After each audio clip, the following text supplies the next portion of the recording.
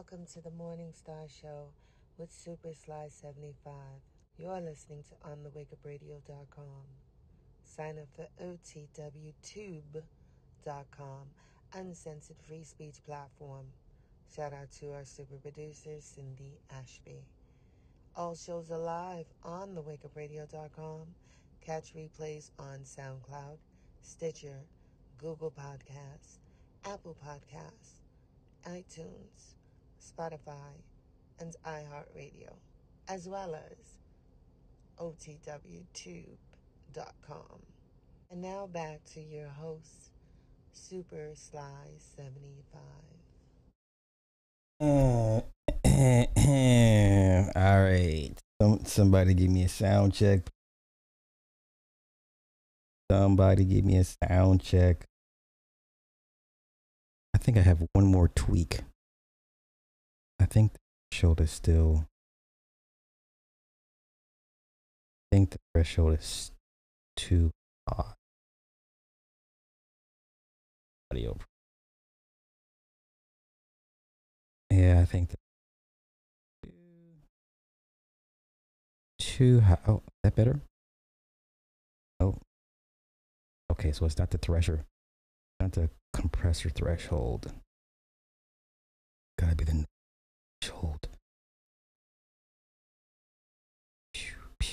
Oh, I think that fixed it. Did I fix it? Okay, Lord. Okay, yeah. I think I fixed it. Okay, noise gate threshold. Jeezy Pete, what's happening? I sound good? Yeah. All right. Shout out to the veterans. They're the reason why I didn't have to go to work today. Shout out to the veterans for allowing me not to have to go into work today. Yeah. Hey, listen. We have a lot to cover. I sound good singing. Damn, what you talk about? We have a lot to cover tonight, y'all. A lot. Like, for real. A lot. Okay.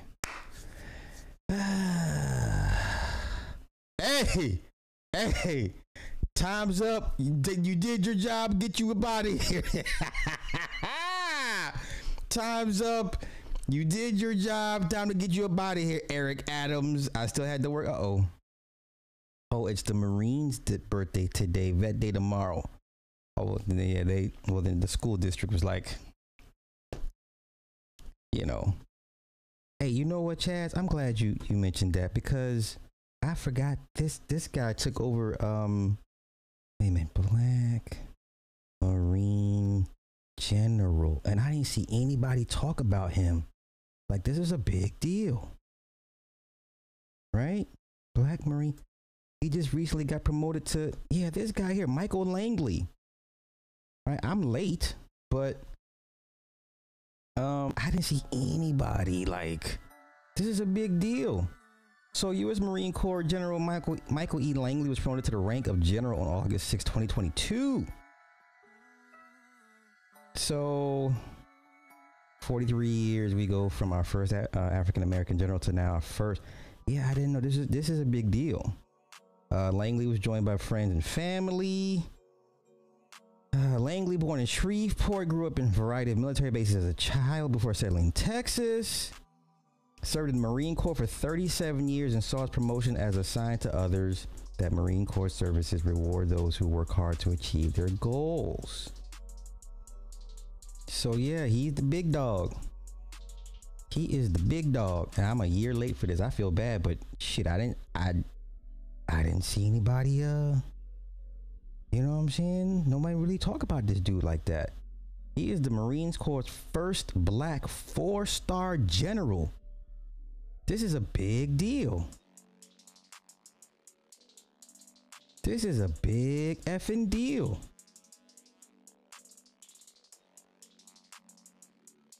Okay. Yeah, 4-star general. He's 74. Oh no, one of 74. I'm sorry. One of 74 Marines that have held 4-star rank, but they were tombstone generals. They were promoted and posthumously. He's the first one to do it while alive. Wow, Surf Night. Okay, that's Holcomb. Okay. These are all the other ones. Okay. Wow.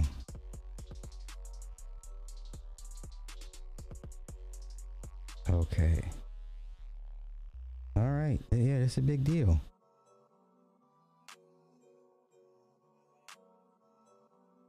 Okay. And Pentagon 10. Okay. Well, you know, the Marines need to work on the racial thing. It is pretty bad because I've seen too many I've seen too many videos with former Black Marines, and like the white Marines will like critique their critiques of the Marines, and even the white dudes are like, yeah, it's pretty bad. I was like, whoa, that's not good. Work on that. Yeah, he not light skinned. It's a big deal, very big deal. Shout out to him. But yeah, y'all need to work on that though. All right. Hi Chief, what's happening? Listen, hi Chief. The effery for tomorrow's watch party is all due to you. All praises to you, sis. Okay. All right. Like I said, I got a lot to cover tonight. And we're gonna get through it. I'm not gonna rush through it, but we're gonna get through it. So where shall I start? You know what? Let's get right to it. I think is this Eric Adams's time? Was he just brought in to do what he was supposed to do? And are they gonna get him up out of here? Eric Adams. I'm about to get your ass up out of here, bro. I guess job well done. I don't know. Holy cow. Holy cow. I mean, goddamn. Hey, this is crazy. Monday, the FBI approached the mayor and asked for his electronic devices. Two sources familiar with the matter say the mayor turned over 2 cell phones and an iPad, and later turned over additional electronic devices. The mayor issued a statement saying he's done nothing wrong. As a former member of law enforcement, I expect all members of my staff to follow the law and fully cooperate with any sort of investigation. And I will continue to do exactly that. I have nothing to hide. The search warrant for the mayor's phones comes after the FBI searched the Crown Heights home of top campaign fundraiser Brianna Suggs. Investigators, in part, looking into possible campaign donations tied to a construction firm KS. And you know how small this world is. I got somebody that works in security detail.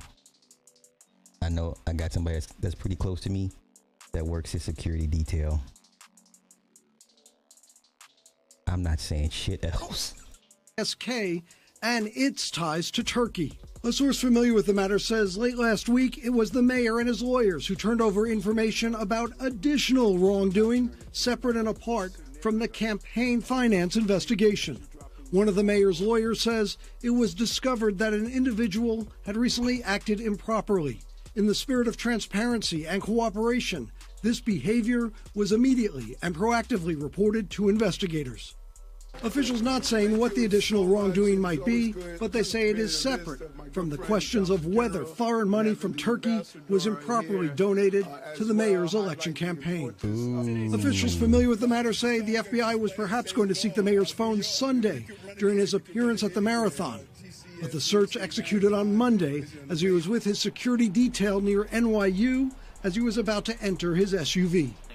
Earlier this week, the mayor was asked about the criminal investigation. I would be shocked if someone states that our campaign coordinated in illegal behavior. No criminal charges have been filed by the feds as this investigation is ongoing. Spokesman for the FBI and Justice Department declined to comment. Listen, they don't even need to file charges, bro. Just the stink of this alone is enough. They don't need to file charges. Golly, bruh. Okay. I mean, shit. I don't know, y'all. That's ugly. The last thing you want is the Fed snooping around, even if you didn't do shit. Nobody wants to fit snooping around. All right. Let me get to this next article. Then we're going to get to some clips. Does anybody care about Homeboy Dove Shack? Does anybody care? This man was 52 years old. I keep trying to tell y'all, hip hop going out hella bad. This man was 52 years old, taking off life support. What was his affliction? I'm curious. Let's see. Fellow Dove Shack member Bo Rock. Let's see. This is like effing nightmare. I swear this shit hurt different. And I don't want to talk about shit to nobody. So please just let me be and pray for us. Okay, it was C Night.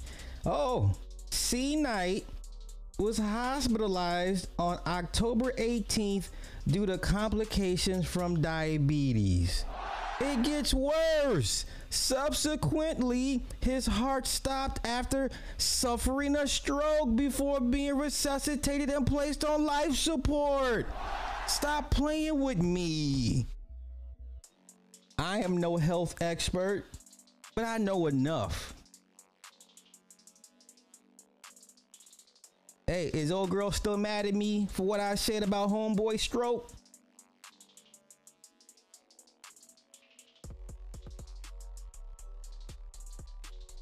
Y'all worried about these women.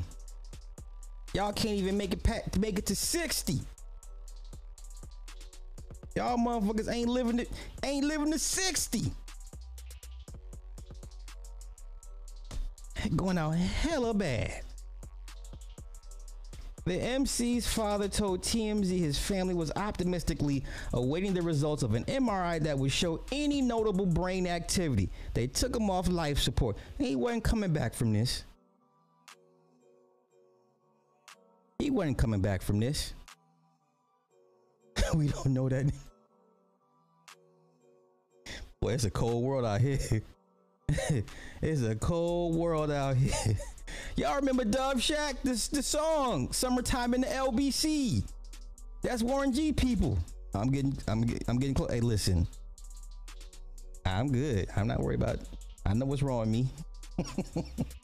I know what afflictions I have. I ain't tripping. Yeah. So for those who don't know this guy, yeah, remember this song "Summertime in the LBC." This was Warren G's people. All right. I appreciate that, but you know what? Niggas ain't gonna listen. I ain't shit. Listen, if I go, it's gonna be quick and painless. All right, ain't gonna be no suffering, and not gonna be all that living with bad health. Nah, we're not gonna do this. You know, I'm gonna go out like motherfucking homeboy from Godfather, just sit in the chair, just slump over. That's how I'm going out. Ain't gonna be no long illness.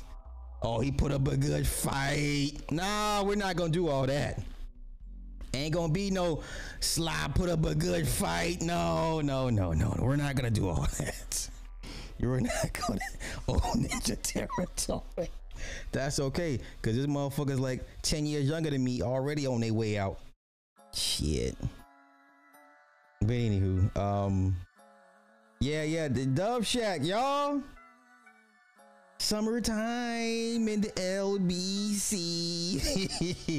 Yeah, it was like I can't even call it a one-hit wonder. He had one verse. Oh no. See, I'm gone. See, Jay Jermaine's just gonna ruin it for everybody. See, we can't go to nice places because Jay Jermaine don't know how to act in public. Jay Jermaine don't want to act right in public. Always want to be loud and hit on the waitress, make her feel uncomfortable, doing all that stuff. Talking about what time you get off work tonight. What's your IG? Jay Jermaine be like, hey, what's your IG? I'm trying to see something.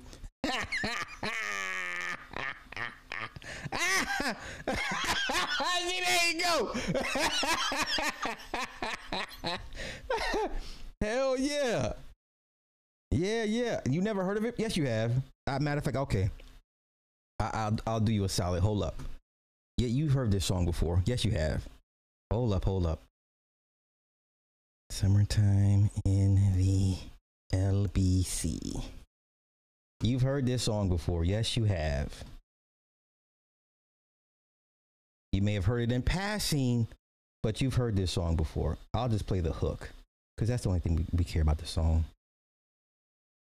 Hold up.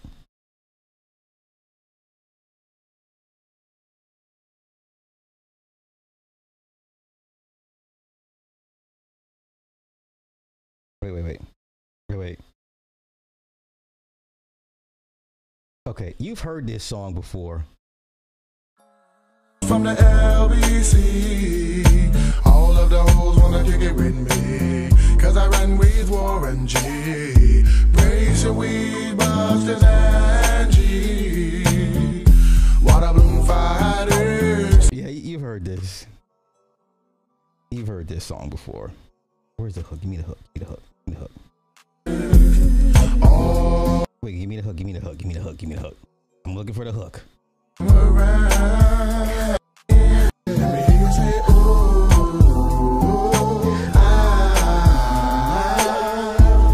summertime in the LBC.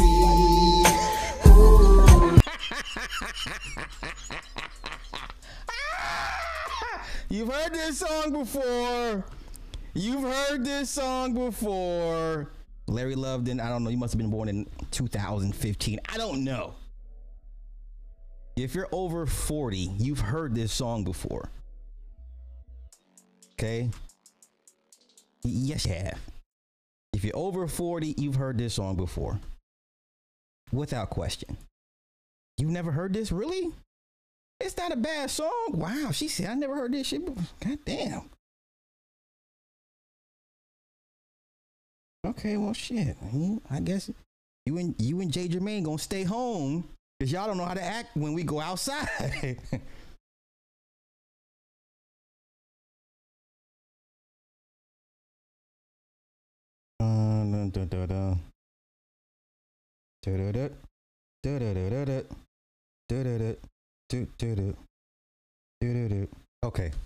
All right, let's get to these. Don't ring a bell. Are you serious?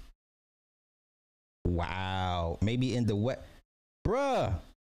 Anybody that had any ties to Snoop, this is Doggy Style, like right after. What? You've heard this song before. You've heard this song before. Well, you should have. You should have. Yeah, that's what I'm saying. Like every shit was on MTV. It was on Rap City. What y'all talking about? All right, you must have been born in 2015. You must have been born in 2015. And then High Chief, your excuse is I don't know. But anybody that said I never heard it before, bro, you must have been born in 2015. Okay? Yeah, exactly. That's Doggy Style. You've heard this record before. I can't speak for High Chief. High Chief was somewhere out there. I don't know. All right, let's get these clips. I got a bunch of clips. Shit is wild out here, yo. It's crazy, son. Yo, shit's mad crazy. Exactly. He was born in 2016. Jeez, I was just joking. I was just joking, bro. But you legit born in 2016. The jokesters write themselves. This is hilarious. Okay. All right, first clip. You know what? Where do I go with this? Where do I go? Okay, you know what? Let's upset some people. This is an irritating clip, but I'm not mad. I'm not mad at this. Wait, I was born in the late 19. You know what? Okay, let's go. Well, I'm here now, and I'm not understanding why everybody making a big deal. Y'all told us if we don't want the kids, bring them to the fire station. Child, she only did what y'all told her to do. Now, we all know men cannot get away with this. We get it. Once again, the reason why women are allowed to do what they do with children and their bodies is because the Supreme Court said because they carry the child, they get the benefit of the doubt. Until the Supreme Court changes that ruling, it will always be this way. It will always be their body, their choice. Always. You're going to have to pressure the Supreme Court to say, y'all need to revisit this. This is some bullshit. Okay? Until then, it will never change. Let's go. I don't want the kid. Yes, it's been 3 days, but the baby don't look like my boyfriend. That's not his child. I didn't know all that. I didn't see all that. Oh, Lord, no. Oh, no. Oh, no. Oh, no. Ooh. Ooh, shoot. Ooh, damn. Son, let's go. You think I'm finna get broken up with to let him know that this child is not his? No, ma'am. I love the baby. I do, but why y'all, everybody, like, I don't get what's going on. The baby is, it looks Asian. Oh, sis. If the baby looks Asian. So who are you? Oh. Where's Maury when I need him? Daddy is Chinese. My boyfriend is black. You get what I'm saying? No, I wasn't finna leave my man for that. So the baby had to come here. Are we good? Yes, ma'am. Wait, so this is a skit? This is not real? Wait, so this is a skit? Wait. This is a skit? This ain't real? See, I hate y'all for that. I hate black people with the internet. See, only black people do dumb shit like this. Okay, never mind. All right, let's get to something real that I can confirm. Strike that from the record, y'all. Let me do something that I can personally confirm. Jeezy Pete. I hate black folks with the internet, y'all. Okay, let's go football. Let's go football. Pontiac's in the house. Okay. Scripted play, yes or no? This was the... Who is this? Wait. Okay. Chiefs versus Denver, right? Chiefs versus Denver. Is this a scripted play? Because what's going to happen is homeboy's going to come up to for the tackle, but then doesn't tackle the quarterback. She has a whole channel for real. She got me. That shit. Hey, I thought it seemed pretty real. That's okay. I'll edit all this shit. Not to worry. All right, let's get to it. Is this a scripted play? We gonna walk this down. All my linebacker guys. Wait. Now there's the first line. You see the first down. You see the first down. First downs in yellow. Okay. As the safety comes up. Okay, now you see the guy, he has a receiver to his right side. The first down is right there. But yet he goes to the possible receiver. He's protecting the pitch. Why are you worried about the pitch? Even if he pitches the ball off, where's dude gonna go? Why not just make the tackle on the quarterback? He's either gonna slide, or even if he did pitch it off, he has nowhere to go. Am I wrong? I'll let it play out first. Y'all tell me, is this the right play? You let him get the first down. What are we doing? Why would you had help. He had help. Where is he gonna go if you went for the tackle? Even if he pitched it off, where's homeboy gonna go? But he made him, but he turned into a runner. Why would they be afraid to hit him? Come on, y'all. All them DBs and safeties, linebackers, middle linebackers, all y'all played this sport. Come on, man. Why didn't he just tackle Mahomes? Look at where the first down is. It's right there. Fuck it. I'm gonna go hit the quarterback. Because if he pitches it off, dude ain't going nowhere. Where's he gonna go?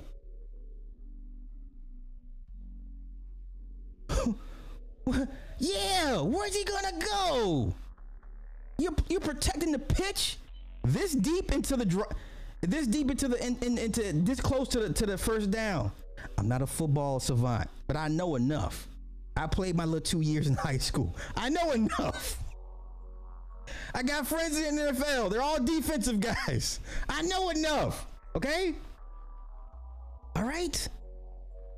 Vic Alate with Buffalo. The white boy, the fullback, he went to, where did he go to? I forget. Right? And then my man Aaron Williams, he went to Arizona.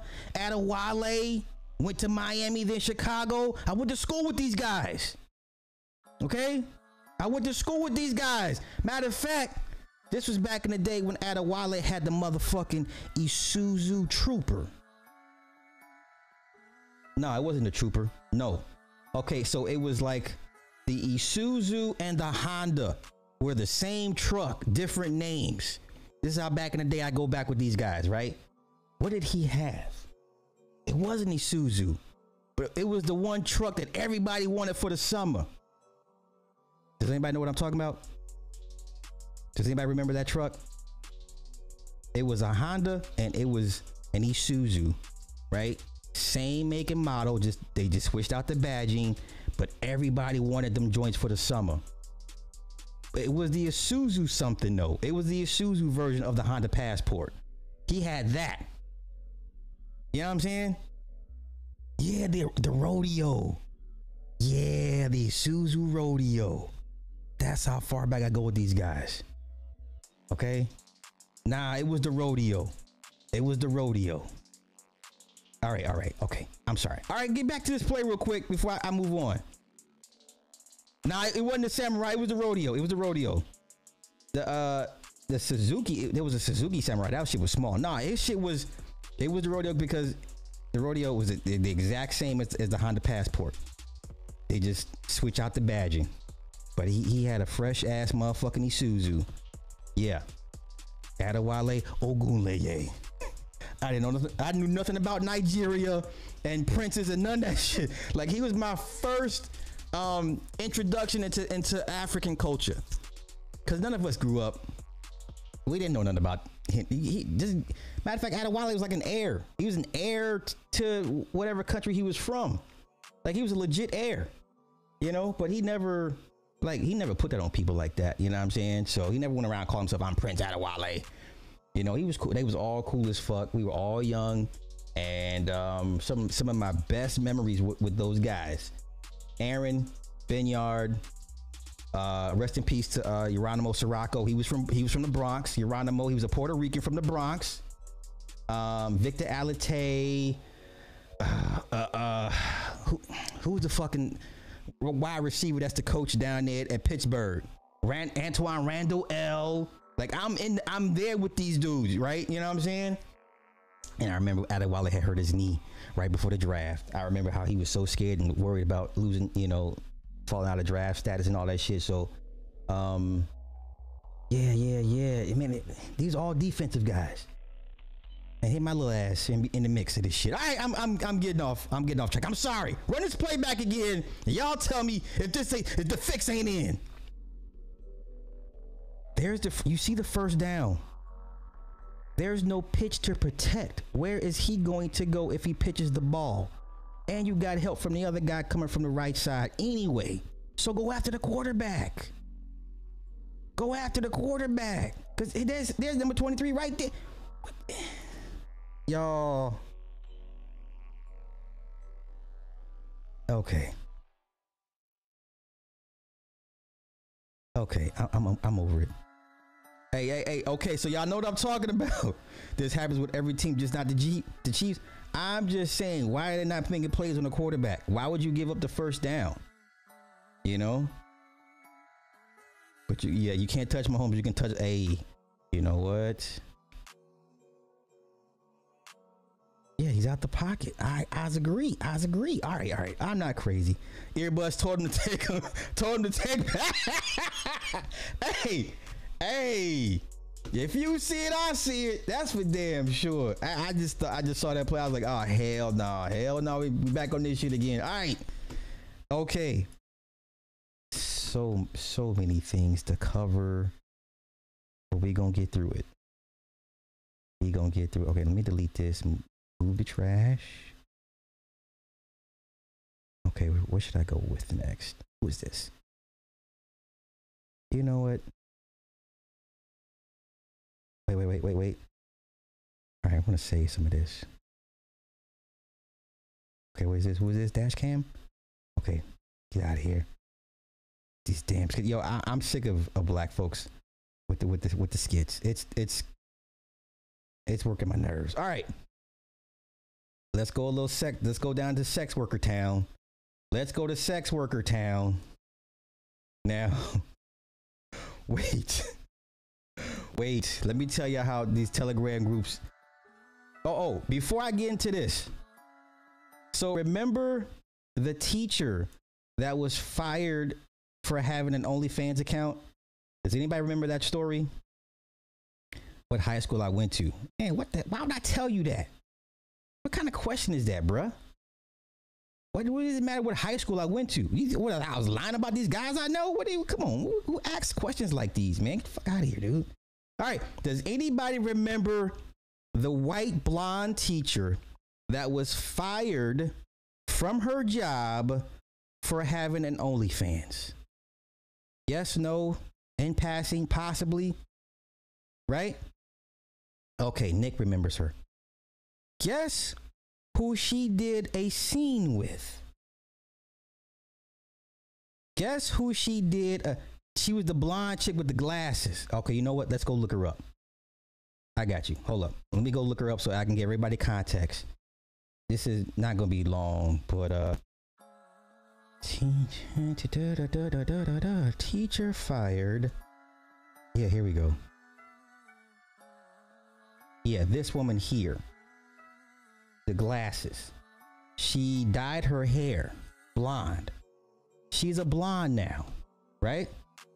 Guess who she did a scene with not too long ago? Guess who she did a scene with not too long ago?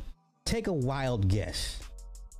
Take a wild guess who this teacher that was fired for having an OnlyFans did a scene with. She did a scene with Adam 22 and his wife Lena the Plug. That's right. That's right. I just seen that shit today in the Telegram group. Telegram is popping right now. Listen, Telegram, Twitter, I can't tell. Telegram and Twitter like neck and neck. I just, you know what I'm saying? All right, let's get back to this. Let's get back to this right here. Let's get back to this. Now, I thought this was a skit at first, but come to find out, this mofo did go to high school with this broad. Wait. I had a high school crush back in the day, back before, everything started flowing for me, everything before I started glowing up, and all of that. And a girl that I really, really liked back then, but it was, I wasn't the person that you see right now today. So, but I still liked it regardless. So I'm here today to. Wait.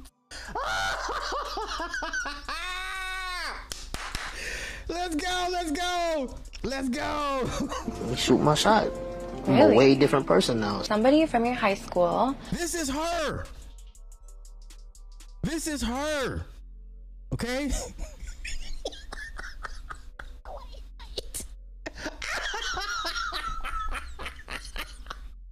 Hey, wait. I thought it was a skit too. I too thought it. No, it's real. It's real. Reached out to us and said that they've always had a crush on you, and they wanted to shoot their shot right here on the fan bus. Do you have any guesses of who it could be? I would assume some football guys. Beck, Caleb, Jordan. Oh, okay. So it's actually not any of them. So what about me? You don't forget about me all the time? Oh my god, how are you? What's up? What's going on? I miss you. Oh. Look, baby, you knew me way back then as a kid, but Now I'm a man. And you know, it's been way too long. It's been a long time coming. I think me and you gonna be good together. You think so? I know so, baby. Let me think about it. Yeah. Yeah? Yeah. Ask me why did their scene pop up in the Telegram group? Telegram, if you're not there and you're not in these groups, I don't know what to tell. You're not part of the cool gang. I don't know what to tell you. I just watched this bullshit. I just watched this bullshit earlier today. Wait.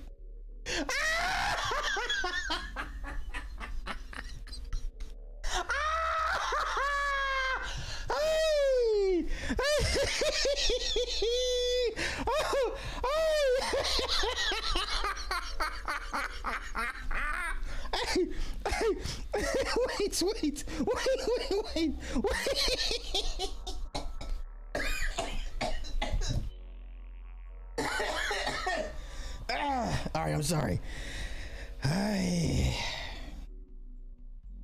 I'm sorry. I'm sweating and shit. I got the heat on like a dumbass. Let me go turn this heat on. Let me go turn this heat off. Hold up.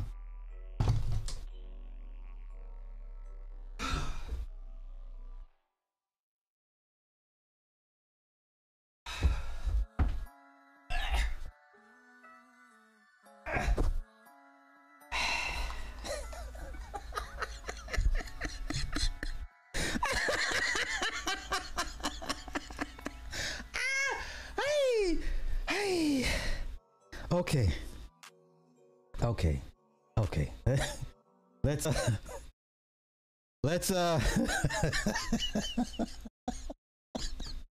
Hey, I was waiting for the Mario jump sound. when he popped up over the motherfucking bench. All right, let's continue.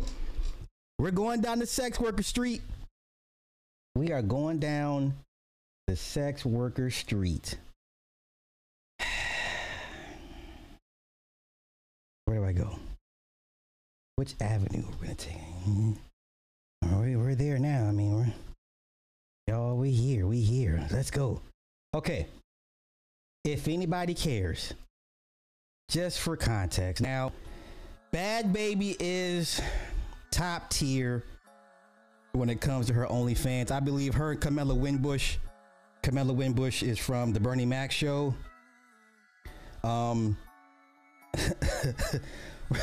Roz, thank you for the 20 on the cash.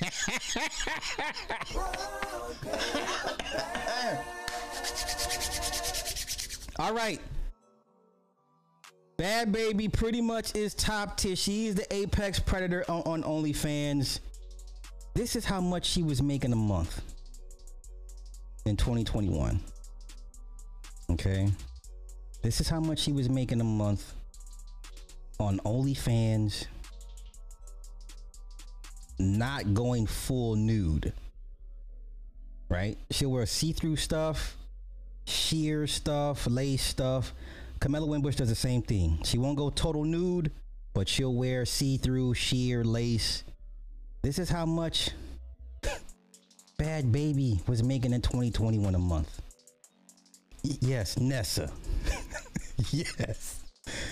Nessa. Nessa's OnlyFans is anywho. But this is how much Homegirl. Okay? This is Bad Baby. Remember how everybody was waiting for her to turn 18 for her to open the account. And that first year was just, that first month she was already, ridiculous. I'm just saying, don't turn your nose up on this. I'm just saying. Okay. Let me get back. Let me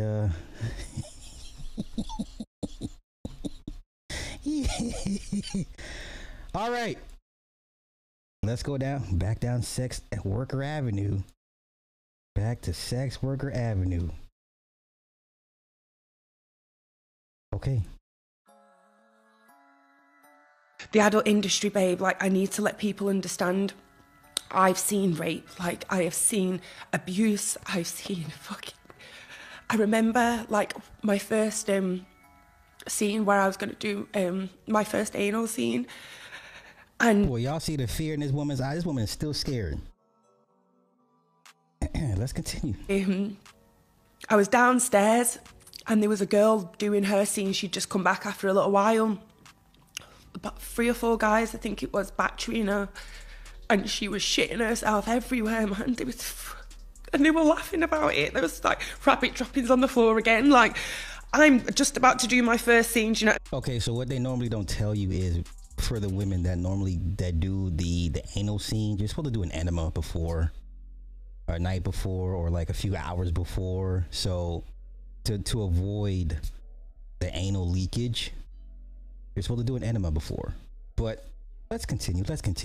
Me, 19-year-old girl, and I literally shit myself, babe. I was like, oh my God. And it's not pretty. You got to do these things called enemas and douches, like where you've got to stick things up you to get it all out. Do you know what I mean? Like it's not very nice.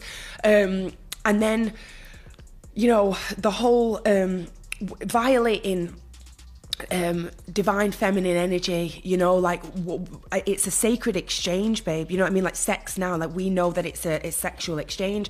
But then the way that it's so abusive, like it's mad.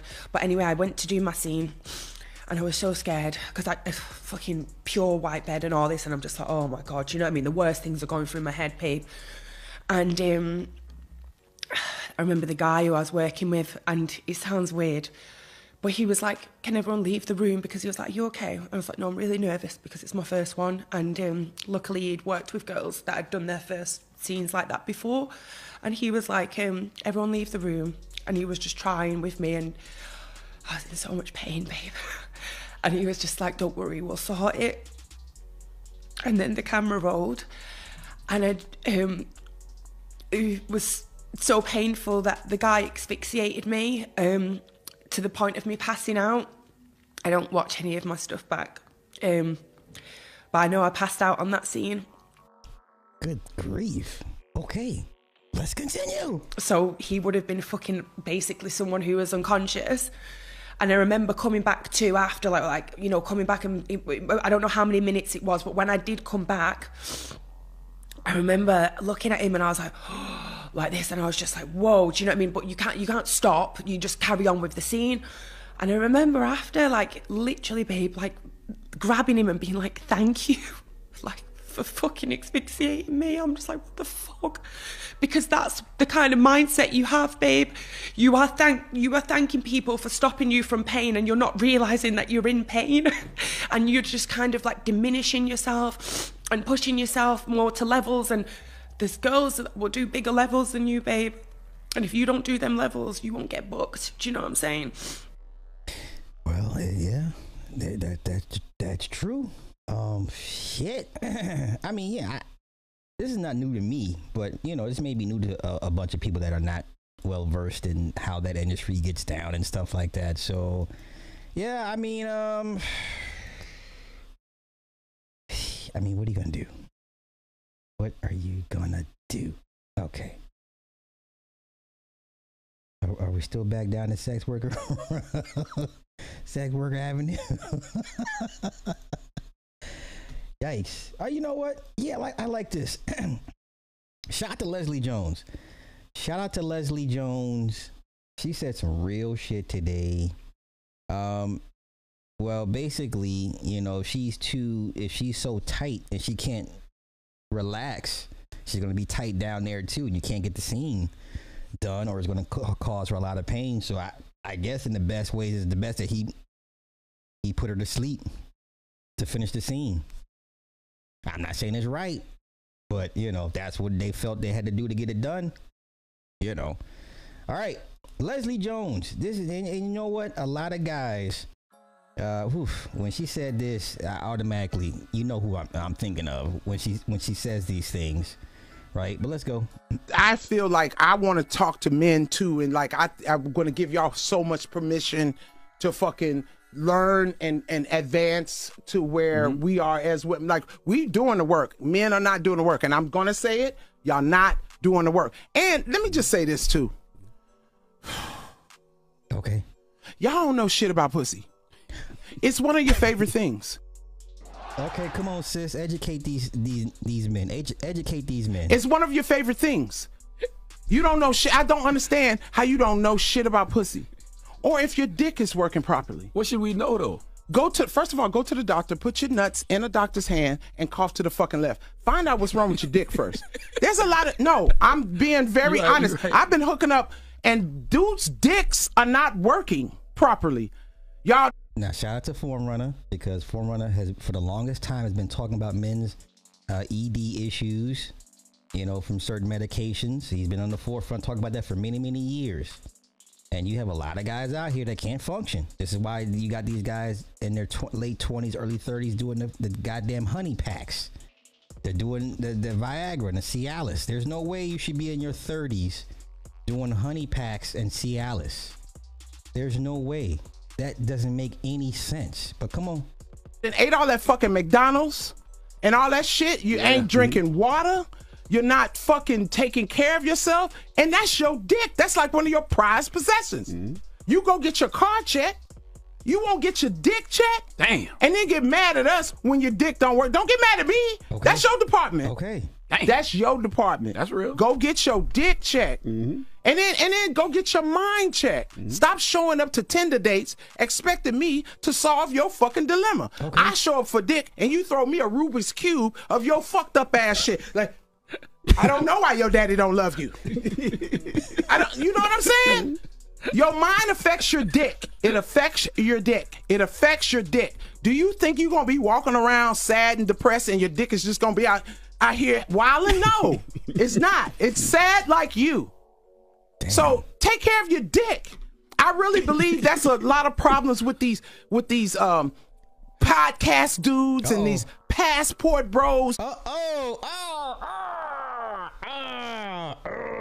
She went there. I'm glad she said these things, because this is how y'all sound and look to everybody outside of your bubble.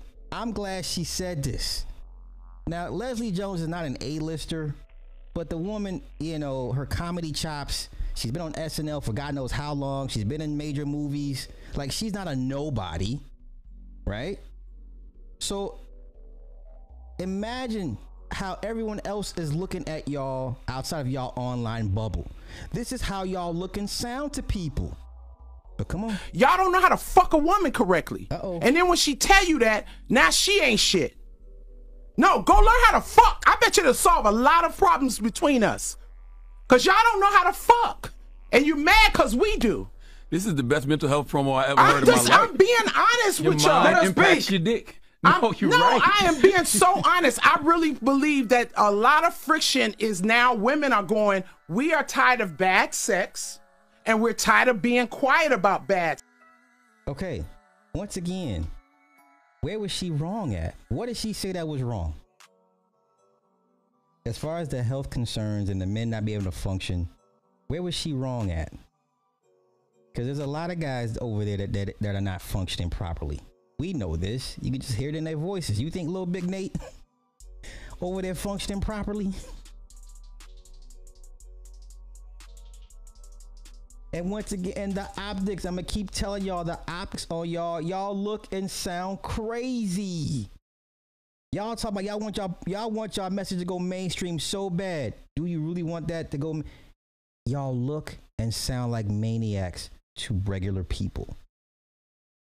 Okay, the last thing you want is, you know, being C-list celebs commenting on y'all's ideology. Y'all would sound like straight up maniacs. What do I know? What do I know? What do I know? What do I know? Okay. All right. What else? I got something else. No? Yes? Yes? Wait a minute. Okay, where are we going next with this? Oh, wait. There's one clip I forgot to give myself. And I need to give myself a pat on the back for this. Because when nobody talking about this woman but me, now I'm not going to say and give myself credit and say I'm the reason why. But at the same time, Y'all, nobody was talking. Y'all wasn't hearing this woman's name being mentioned like that. Oh, did I send it to myself? Damn it, damn it, damn it.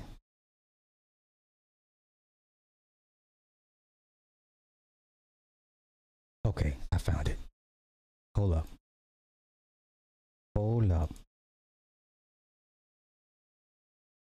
That was November 4th. Okay, November 4th.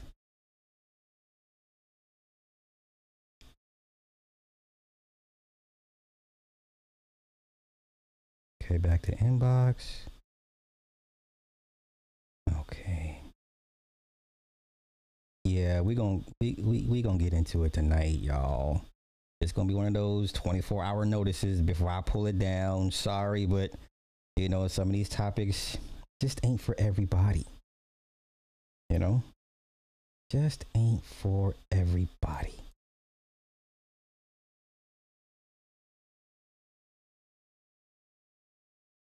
Okay. Now let me go back to my downloads.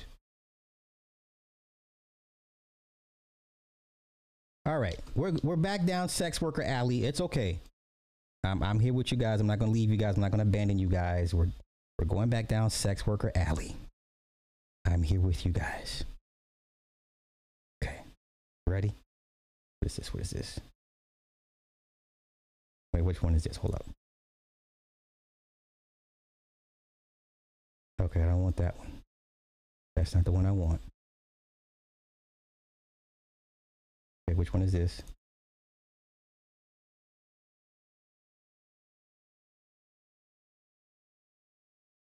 God damn it, that's not it. Son of a bitch. It's the clip with Shannon admitting that he would take the sex worker over the virgin. Where the hell is that clip? I know I had it. Hold on, hold up. I'm gonna find it. Hold up,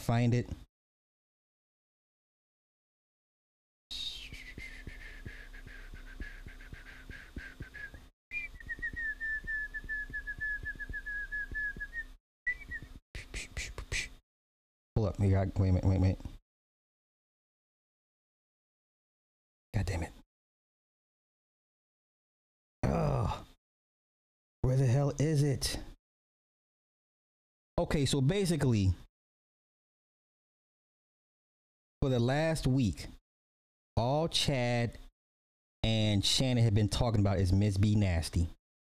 Okay, that's all they've been talking about is Miss B Nasty. To the point where Shannon Sharp said, or no, who said that? Was it Chad? No, Shannon Sharp said he would pick the sex worker, Miss B Nasty, over the woman who claimed to be a virgin. But it's the context in which he framed it in that is what I'm looking for, but I can't find it now. Shit. Fuck. That shit pisses me off when I can't find the damn clips when I need it. Because I hate not having the clips for y'all to hear. Anywho, take my word for it. The man openly said I would take Miss B Nasty over a virgin. He would take a sex worker over a virgin. Okay? So that was that. Never mind that part. What is this? Oh, that's not, I don't want that. You know what? We're back down the road. Let's go. Might as well. Now. Look, I could post, I need my nails done right now on my Instagram, right? Somebody I don't even know from a different city, a different state, be like, how much your nails, send me your cash app, and drop it. Or they might not, and they just a fan, smile. Or whatever the heck. So that's what I'm saying. You're expecting loyalty whenever we get what you're giving us from people we don't even know without even having to ask for it. So we don't even got to do nothing for it. No, just bring a play or stay away. That's how I feel. Ooh, easy that fucking game. Bring a play or stay away. What are we really talking about? Okay. The simps are everywhere. You're not gonna defeat the simps. You're not gonna defeat the simps. They're everywhere. And they leave with their monies. Okay, before I get to Joe Smith.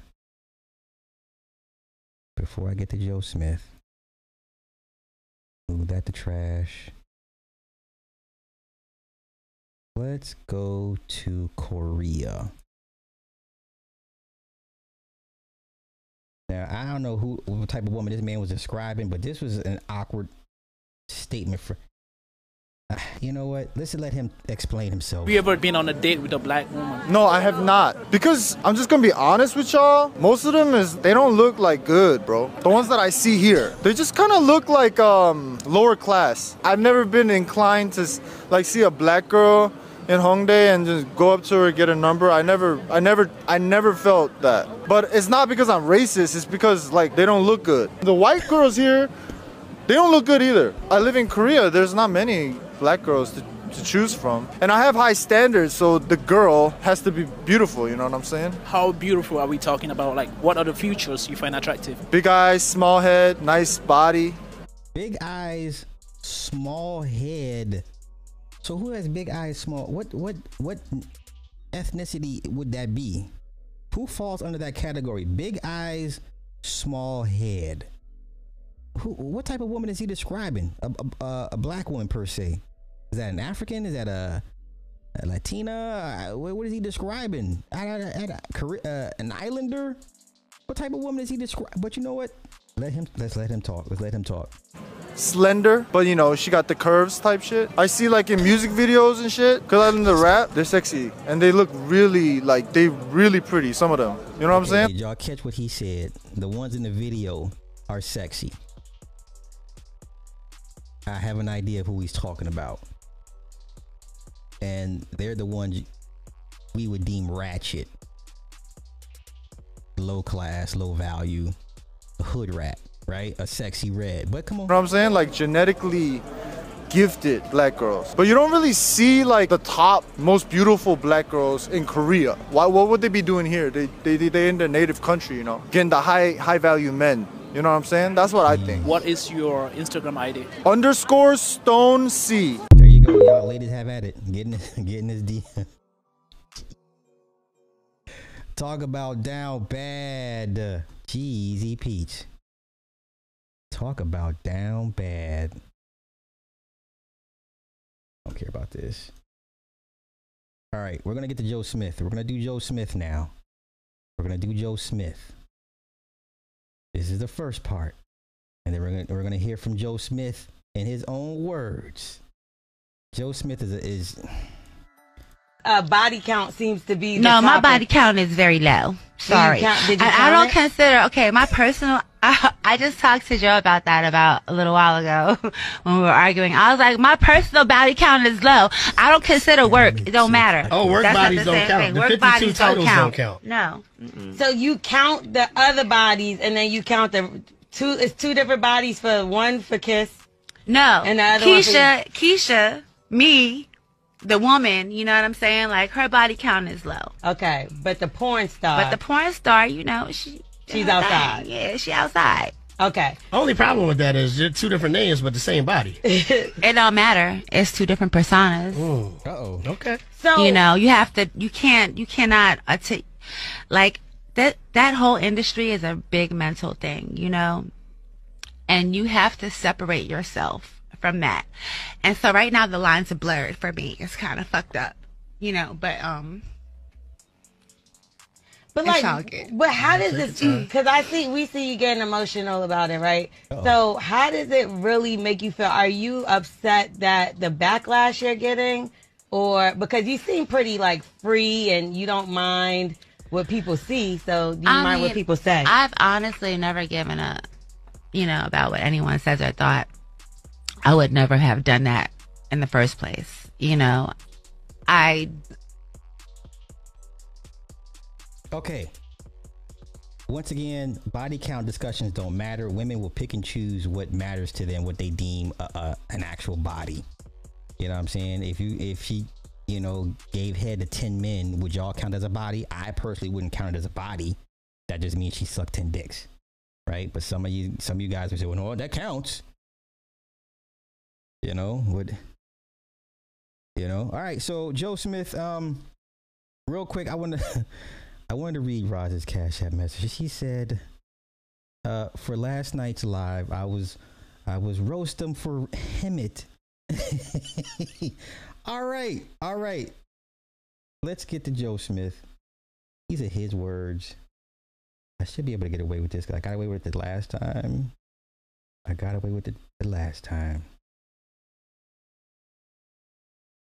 Okay. All right, here we go. Today we have former #1 draft pick Joe Smith, who played with the NBA for 16 years. He recently set the internet on fire when his wife Keisha posted an argument they had when he found out she secretly started an OnlyFans page. When I usually interview a new person, I start from the very beginning, but in this case, I have to address the current situation first, and then I'll go back and start at the beginning of your story. So, Joe, welcome to Vlad TV. Oh, man. Now listen, this is Joe. In his words, didn't matter what her past was. This red pill shit does not work. It's not real. But come on. Thank you. I appreciate you having me on. Absolutely. And congratulations on a really dope career, man. 16 years in the NBA is something very few people could ever do, and you did that. Oh, man, thank you. I appreciate that. I really do. Absolutely. Well, let's talk about your relationship with Keisha first. Mm-hmm. So you guys met around 2012? Yeah, the BET Awards after party out in Los Angeles. Okay. And what happened in the beginning when you first met? When I first met her, we met, like I said, at the after party. The very next night, it was still, some functions going on. So I saw her the next night out at another function. We met up and, just hung out a little bit there. After that, about, the next couple of days, we were in contact with each other by phone. And I disagree with you, Greg. This is not a pimp situation. This is not a pimp situation. Her learning about me. And I actually, after the first night that we met is when I found out, what she did before. And never looked at her any different. Never looked at her any different. But I already knew what she was, what she did before we even met and, before she even told me. I mean, I'm an adult film guy. Have you actually seen her scenes before you guys met and everything else like that? Or that's not really a thing? No, I hadn't. That's why I said I've never seen her scenes. And I just Googled her after we met, and that's what came up. And he still went for it. So she has a former career doing adult films under the name Yasmin Pendavis. Correct. Okay, but at the time, I guess she was living in Germany and she was pursuing a singing career. She had when we met, she had just came back from Germany. She was just came back from Germany, like I said, living in LA at the time, staying in LA at the time before we met, probably a few weeks before we met. And when we met, things happened real quick. Things happened very, very quick. And I would say a week or two after we met, we were pretty much staying together, living together. And there it is there. The relationship was just growing from then on. But yeah, she was in Germany for a while doing her singing and came back to the States to continue to pursue her singing. And, that's one of the main common things that we had in common back then, because I was doing my music as well. So that's something that we really had in common, and that's something that we really clicked doing. Okay, and at the time you had just left the NBA, so your money situation wasn't what it was a few years previously. And so you guys started dating. Was, their money situations kind of from the very beginning, or did it kind of get progressively worse over the time? Progressively worse.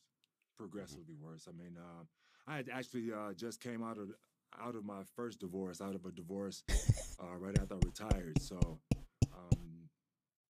that took a lot of it. I'm sure it did. I was still able to, live, function, and, do a lot of the things that I wanted to do at that time. But it kind of dwindled, throughout the years and put us in a tough situation to where we are now. Mm-hmm. Okay, and you guys got married in 2018? Correct. Okay, and what made you get married? Because, you know, a lot of times when men get older, they've been through a divorce, they already have kids, they just want to date and kind of keep things a little more casual. But you took it to the next step. Yeah, I mean, I'm type of person that, you know, when I find someone, you know, that, you know, I really can feel like I can trust, feel like I have a bond with, someone I feel like, you know, I can share things with, you know, I feel like why not take it to the next level? And, How do you gonna red pill that? How do you red pill that? But come on. It was a conversation that we had for years. It wasn't like something that just happened, you know, right overnight. It was a conversation that we had for years. And at first I was hesitant. And, you know, after a couple more years, you know, of being with her and being around her, I was like, why not? Was there any flack at all from your family or your friends considering her adult film background at all? That's one thing about my family. Unless I come to them with an issue or with a problem, they really try to, you know, stay to themselves. All right, that's enough of that. Now I got part 2. We'll cover part 2 later. I just want to give you guys context. You're not gonna red pill this shit out of this. It does not work. It is not real. That man chose that woman knowing her past. He had a heads up and still chose to engage with this woman. Porn stars stay getting married. So I don't know why people act like it's a shock when porn stars get married. Porn stars get married. Matter of fact, and let me show you how wide open it is with former porn stars. Let me show you. Here's an example. Does anybody remember Cinnamon Love? If you're an old head, you remember Cinnamon Love. Cinnamon Love had the gap. She had the gap in her tooth, right? Remember Cinnamon Love, the actress Cinnamon Love. Yes? Okay. Does anybody remember Cinnamon Love? Now look at what she's offering. She says, so I have really good tickets to see Chris Tucker this month in NYC. I'm tempted to offer a multi-hour date for one lucky person to join me for dinner, drinks, the show, and a little quality time after. If your deposit ready, you might want to slide in my assistant's email. It's wide open. You can pretty much have any woman you want if you're willing to pay the price. Okay? You can pretty much have any woman you want if you're willing to pay the price. You cannot dictate if she likes you. Okay? If she doesn't like you, you're going to have to pay. You got to pay that toll. All right? It's just that simple. Why y'all trying to overthink this and turn it into rocket science? Okay. I can't. Everybody, all these guys not gonna make it. That's how I look at it. All these guys not gonna make it. They're not all gonna make it. They're not all gonna make it. Sorry. All right. Are we done? Are we done with Sex Worker Alley? I think we're done with Sex Worker Alley. Now, let's switch gears real quick. Let us switch gears real quick. Shout out to Lupe Fiasco. He was a guest speaker at MIT.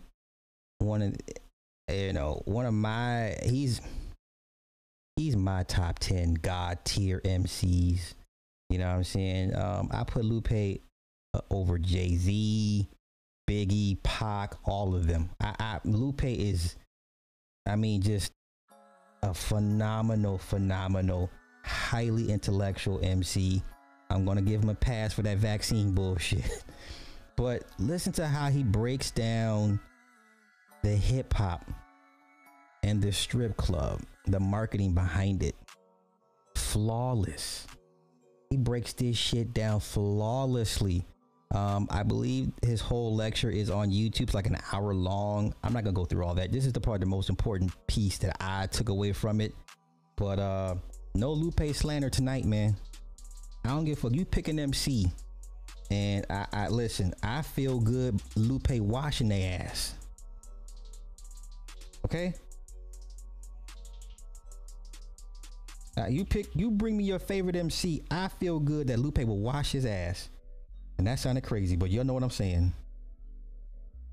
Let's go. Let's go. Rappers know how to do it, but they don't know what they're doing. Because rap was never formally trained. It was never put into an institution. And all of these things like this, you didn't have to take a test.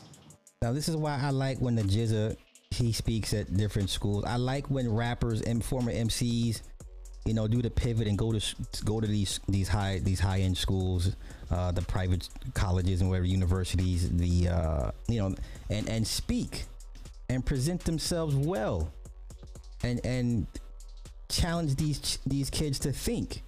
Right? I love that pivot.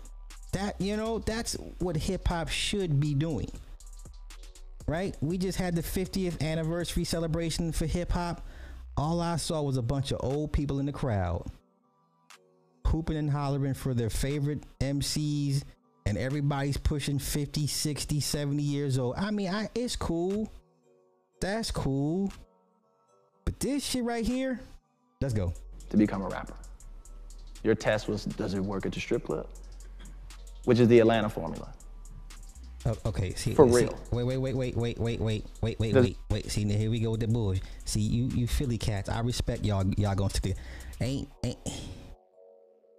Lupe versus Black Thought can go any way. That's back and forth.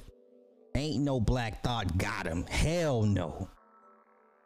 That's a back and forth. That's whoever has a bad day. That's one of those matchups. Any given Sunday. Ain't no Black Thought got him just on GP. Hell no. But let's continue. Let's continue. Work at the strip club. That is the test for rap. I don't care how you got there, but can you have that effect? Can you teach strippers to dance? Okay. Right? That has its place. Right? But rap has so much potential. Right?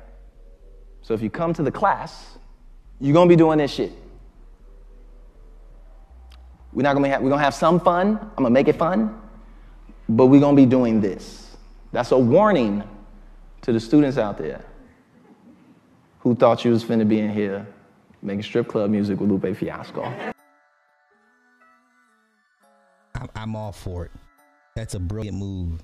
Shout out to the MCs that go on these lectures to these colleges and universities and showing a different facet and showing how much they've grown as artists and as men, and not showing the stereotypical sides of hip hop artists we expect them. So shout out to these guys. Yo, yeah, no Lupe slander tonight. I don't give a fuck what MC you bring to me. Lupe gonna get at him. Shit. Lupe gonna get at him. All right. Move that. Okay, what is this? I don't care. Do I care about this? Do we care about DJ Khaled? No. We don't care about DJ Khaled, do we? I don't think so either. Okay, we'll skip Khaled. Well, you know what? No, let's not skip Khaled, because he makes some good points. I hear y'all. But I think Khaled has some pretty good points. I just want to hear something real quick. Just hear me out. Hear me out. Selling the trunk or the card, and then get a strip mall and go to the big mall, and they're making some real money and get it all taken away. Get it all taken away.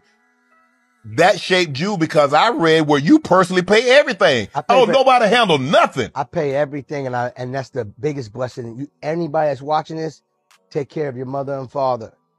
Take care of them, even if they don't need to be taken care of them. Take care of them. You pay all their bills. You work for your family. You have kids, you work for your kids. You have a wife, you work for your wife.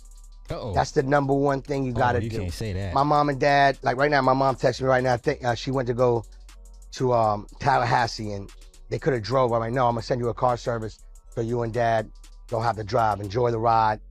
You don't need to drive by yourself. Wow. You know what I'm saying? Like little thing. Oh, I love you, son. Boom, boom. Yo, my mom will go, yo, whatever you need. I bought him a beautiful house. That was the best feeling in the world. I remember buying my dad a car, and I remember them buying me a car. Right. Okay. That's part one. Part two.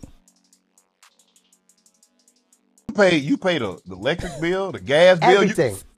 You don't pass that off to nobody, Kelly. I don't believe in no accountant. I don't believe in what's the thing called money manager. Yeah. All that. That's your business. Khaled handles all his. I pay the grass, the car wash man, the guy that's cut my hair, the electric bill, the car note, the mortgage. I have a rule where my bank got to tell me, even if I tell them I approve it, don't listen to me. No, I'm not making. I want you to end up. I'll give you my banker's number and ask them. I said, do not listen to me. And because like on an email or a text, I approve. I do that, but they have to get a verbal. You gotta call you and talk to Kelly. And a FaceTime. Yeah. Because it's AIs out there now. Yeah, okay. You gotta see me. I don't make nothing up. This is the truth. And because I have a rule, right? And tell me if you agree. You might, I don't know how you do your thing, but. Okay. All right. Wait. Almost done. Where's it at? Where's my? Okay. Part three. It gives you a harder time to fix it. Right. While I'm paying all these bills, traveling, vacation, my mom's bills, my house bills, shopping, the chef, the kids. You probably help your wife, family. Everybody. And I'm happy, but I feel it. And while I'm feeling it, it tells me, book that gig. Yep, I'm going over there. Oh, I said no to that. I changed my mind. Are we keeping it real or not? You keep it to 100. We could talk all this big business manager. No. And no disrespect to all you beautiful business managers out there. I don't want to mess up your hustle, but I've heard a lot of crazy stories. Right. Okay. And there's no way in the world I'm letting somebody have the power to touch the hard work. Right. No way. I respect what he's saying. I like what he's saying. Some of y'all in the chat may disagree with what he's saying. I like what he's saying. I like that. Okay, let's keep it going. Shaka Khan. Oh, you know what I need to do? Okay, Shaka Khan real quick. Inducted into the Rock and Roll Hall of Fame. How do y'all feel about this? And then we're going to get to the Grammy nominations real quick too as well, because I need to troll some people.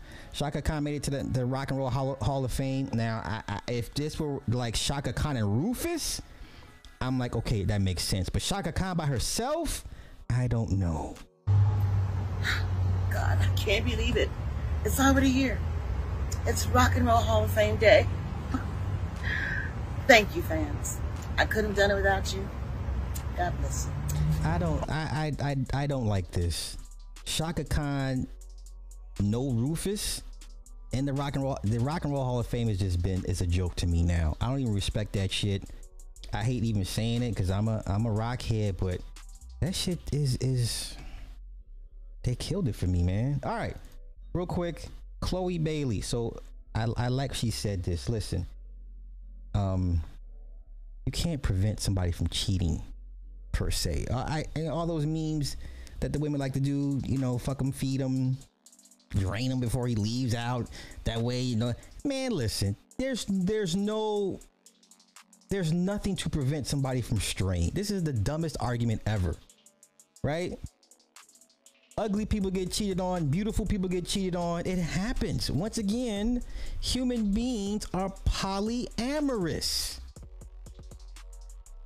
Human beings are polyamorous at their very base nature.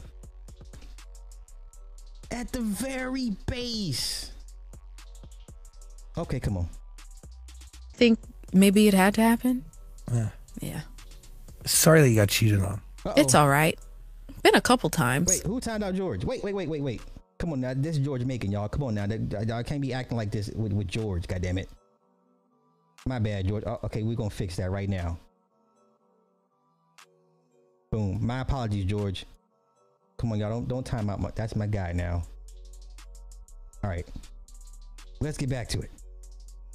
You know, I feel like no Really? matter how bad of a you are, sometimes you'll cheat. What do you think? Is it immaturity? Is it scared? Yeah, it's not a you thing. It's a them thing. Oh, every time. And like anytime I find out somebody cheats, I move on. And they don't believe me, I'll tell them in the beginning. I'm like, you know, we're imperfect humans, but you cheat on me, I'm out. And they don't believe me till their number is blocked. That's... I don't... How do you find out they're cheating on you? They just straight up tell you? God, Instagram, life. All the above. Them not putting away evidence, Really? panties, Oh, hair yeah. ties. You found panties. A in- lash extension on the shower floor. That's not mine. And I haven't been wearing lashes for a while. But I kept that to myself. I just waited to just collect more evidence. Jesus. Yeah. How long would you like wait before you would tell someone? How much evidence did you need? Till they can't deny it. Till I can't be gaslit out of it. Once again, beautiful people get cheated on. Ugly people get cheated on. I mean, you know, I'm gonna keep my thoughts to myself because once again, I look at humans in the totality, and the majority of humans are just it's not a natural thing. Anywho, I'm not here for that. Yo, real quick, for all of us who watch Game of Thrones and certain characters, we you know. So Thor, this guy Thor Bjornsson, right? He played the Mountain. So this is weird. We can't do this. This is weird. This is not cool. Now they recently lost their child. They had a stillborn. Okay. This is the guy that played the Mountain, and he was Cersei's bodyguard, Cersei's personal bodyguard, the Mountain, right? In Game of Thrones, y'all, you can't do this. They just had a stillbirth. They had just had a stillbirth, right? They went to Instagram to post this shit. Why y'all doing this? I don't understand. This baby's stillborn, y'all. The heart stopped breathing. It was too late to save it. And they went on Instagram to post. Why would you do this? This is macabre. This is so macabre. This is so macabre, y'all. This baby is a stillborn. Why? No. This is so macabre. It's on their Instagram, and you got the little brother playing with oh no, nigga. Y'all can't do this. We can't do this. No, you can't do this, y'all. No, why would you? Oh my God, no, wait. And they got the feet. Oh, you can't do this, man. No, y'all can't. He's still in Westeros. Oh no, what are we doing? What are we doing? Y'all see why I can't keep nothing on YouTube? And then they got the little footprint. I was like, y'all doing too goddamn much. I would never do this. This is too much. This is too much. Halloween was 2 weeks ago. This year, Halloween fell on the weekend. Me and Ghetto Boys are trick-or-treating. Robbing little kids for bags. This is crazy here. This is the last clip that we're gonna get to these stories. Oh, I got one more clip, but these stories I got is wild. Yo, so Hollywood, man, listen. Pay attention to the producer.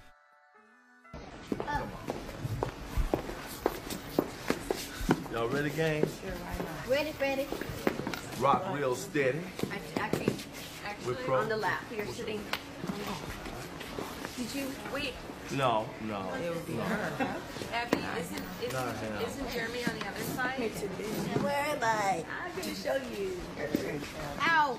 All right, Bernie. He's actually gonna sit on your lap. No.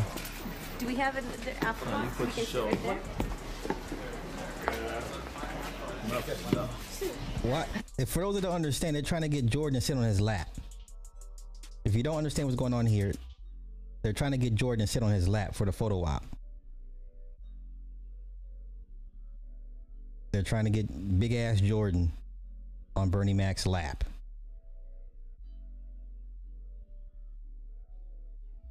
Ow! All right, Bernie. He's actually gonna sit on your lap. No. No. Okay. Do we have the alpha box? You put your show. Right there.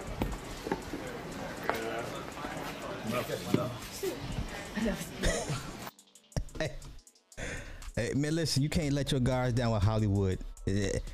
Hollywood's always poking and prodding. You know what I'm saying? Like, Hollywood's always ready to try it. Always ready. Yeah, sit your punk ass down. Yeah, Hollywood always, you know, ain't never, no days off. No days off. All right. Okay.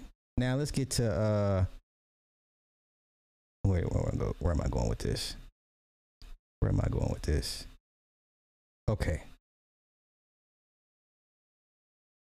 Before I get to the mulatto thing. Now, let's get to Taraja Ramsess. Okay. Now, if y'all didn't know, in the thumbnail that I posted, this was the Black Panther stunt double. And why I put that thumbnail up is because he was actually in game, and he played one of the African warriors, which is why I circled his head in the thumbnail. You see the red circle. He was in that as well. So this whole story of this accident does not make any logical sense to me. To me. I say to me because this is my opinion. Now, when we go over how this accident took place and how these children died, this is ugly. This is ugly. This is so ugly. But come on. Let me see. Where I want where they describe how the children. This is so crazy. Okay, here we go. So Taraja Ramsess dies along with his three of his children, aged 13, 10, and 2 months. 13, 10, and 2 months old. It's not the fact that he crashed into a semi truck. It's the fact that where is it at? Where is it at? Okay, here we go. You ready? Okay. According to an initial investigation, Ramsess was driving a Ford F-150 and took an exit ramp where a tractor trailer was broken down in the left lane when they collided. Okay. Now, I'm not an expert long distance driver, but I do know certain parts of the highways of 10 West and 40 West or 10 East, 40, whatever, whichever interstate you pick. There's there's truck ramps for out of control trucks. So when they break down, there's these truck ramps that will, if they're out of control, it's filled with gravel and they pull off, and it has this huge steep incline, and it slows the truck down to a fucking crawl, and then where it can stop if it's out of control, right? All right, there's plenty of these exits for these trucks if shit goes left. But so they said,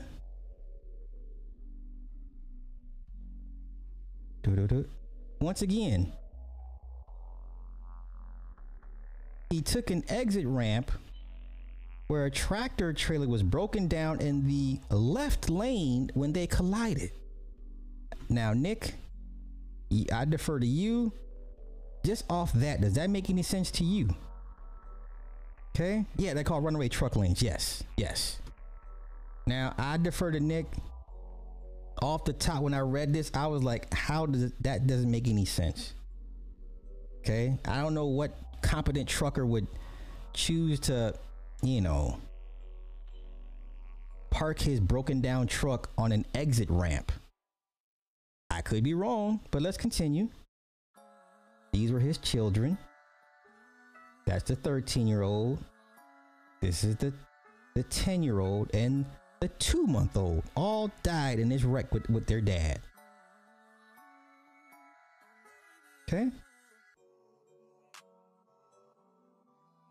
So now I want to get to this again. Let's see. Come on. I want the details of the crash. I want the details. See. Okay, come on. Don't worry. We're gonna move around. We're gonna find it. The details of the crash are just as equally horrific and also makes no damn sense.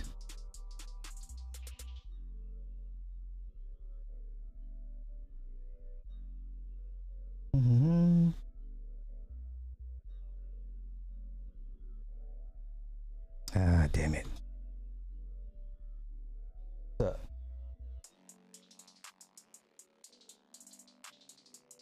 Oh, so are you done for the day? Yeah, you tapping out, huh?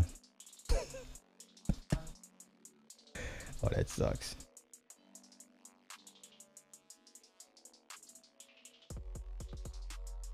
Oh, he was in Creed 3 and Bad Boys for Life? Okay, that's what's up. Oh, y'all, they're not gonna give me the details. Oh.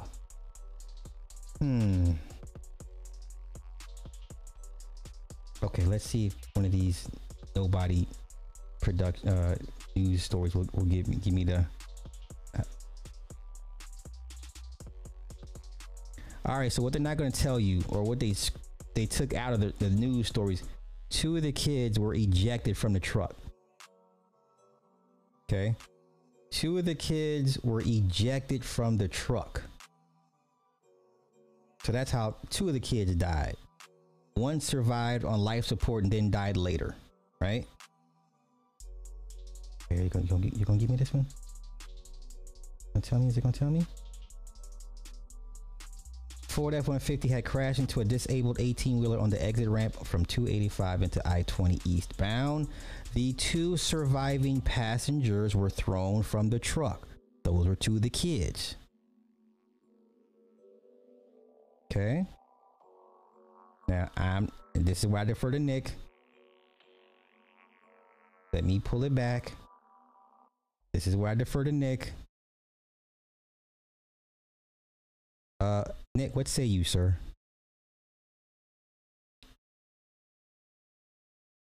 Okay, so does that sound? Listen, I know car wrecks, there's no rhyme or reason. You know, physics goes out the windows in a car crash, especially when it comes to cars and trucks. But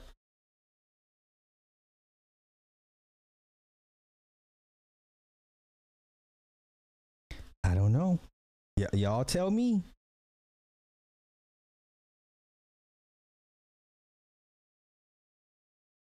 Two of the kids were ejected. So that tells me, were they not in seatbelts? That's a logical question.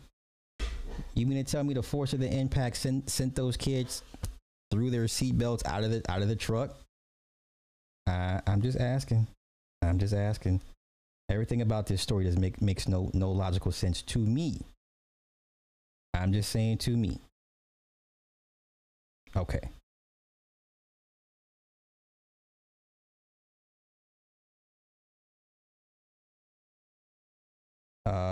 It didn't say anything about it flipping. No mention of it flip. So this is a sketchy story to me. I all right. Let's continue. Okay, Omegle. Omegle is finally shut down. Now, for those of us that know these apps and what certain apps are used for, this is where, the weirdos went to go looking for kids on Omegle. Okay.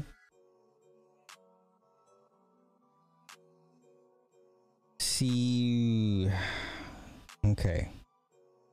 The anonymous service that paired strangers together is shutting down after 14 years amid increasingly strict online safety regulations, with an admission that it was used to commit heinous crimes. This is where the predators went to go look for children. Okay.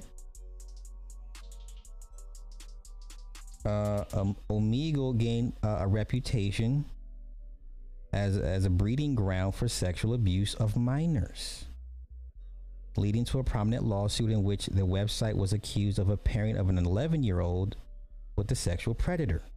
The decision to shut down the platform comes at a time when global lawmakers are introducing strict online safety regulations to prevent child sexual exploitation, such as the UK's Online Safety Bill. Okay.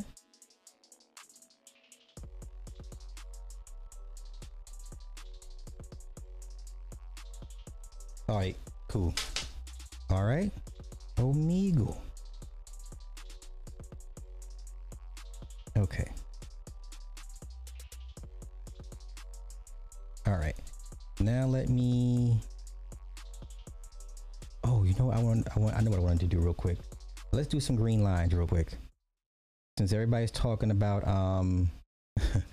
Kiki and Darius, I was like, well, you know what? Did we do the green lines on them yet?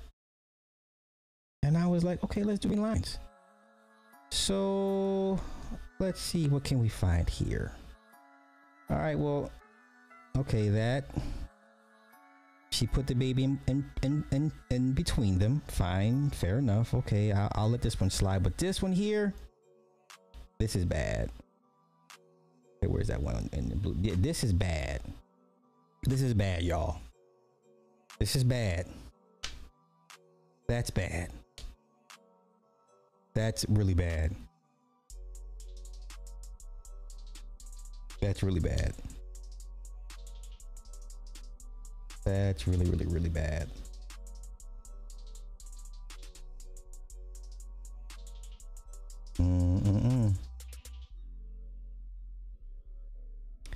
Yeah, that's not good. That's not good. Okay. Now, since we're on couples breaking up, Turkey Leg Hut is going through some things. Y'all down there in Texas know about this? I know you guys are, but now, so now the wife is accusing the husband of abuse. So the wife is out here accusing the husband of abuse. Okay, let's jeezy Pete. Nakia Holmes filed for divorce from Lindell Price back in May. Hell, she went back to using her original name. Jeez. Let's see. Holmes had released a statement via her Instagram announcing the divorce in part and accusing her soon-to-be former partner of abuse. She says, "The world thinks he's a man who stands on business, but y'all are sadly mistaken. The man that me and my children know is cruel, abusive, emotionally and mentally, and completely void of any emotion." Okay, and we're going to get to the Twitter part of this. According to the restaurant site, Holmes and Price started the Turkey Leg Hut out of a parking lot at the Houston Livestock Show and Rodeo in 2015. The About Us section unsurprisingly leaves out former business partner and co-founder Steven Rogers, who filed lawsuits against the couple 5 years later, accusing them of stealing money and fraud. Okay, Turkey Leg Hut later found a home in Houston's Museum District off Alameda Road. The business has generated significant buzz and has found a following for its gourmet turkey legs, often topped with decadent helpings of pasta, rice, and sauce. I just had a turkey wing earlier today. That's funny. Let's see. Okay, as for the couple's ongoing divorce, the latest update was a temporary restraining order that was filed in June. Now, everyone knows when they start filing restraining orders against the husband or the man, that's a play to shore up their side for the judge to give them sole custody for the most part. That's a standard play now, is to file a temporary restraining order. Okay.